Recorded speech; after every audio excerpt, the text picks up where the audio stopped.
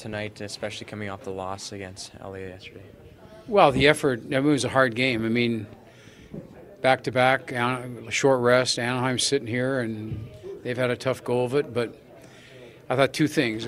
Play of Cam Talbot was outstanding, and then we just saw the impact of Chris Russell, and makes you really want to get Clefbaum in too, because obviously the plays that Russ made back there helped with our composure and kind of made you understand why we were on our run, because of you've got two players who can make plays of that composure, you're going to get yourself out of all kinds of trouble rather than in trouble. So I thought those two, the play of Talbs was outstanding, especially early in the first period, and then Chris's composure helped with the composure with the rest of the group. How about the more balanced scoring? 8 different players chipping in with points. Nugent Hopkins and Caleb Jones getting 2 apiece. Maybe just talk about the balanced scoring a little bit and guys chipping in.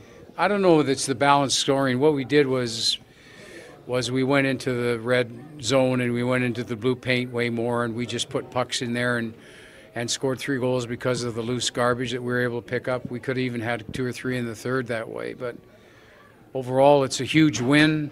It now turns a real good trip in. If you're 500 or better on the road at this time of year, you're doing great.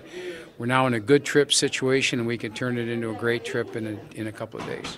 Was it a quick decision to start Talbot, or did you have to think about it? Or? No, we had planned to go this way.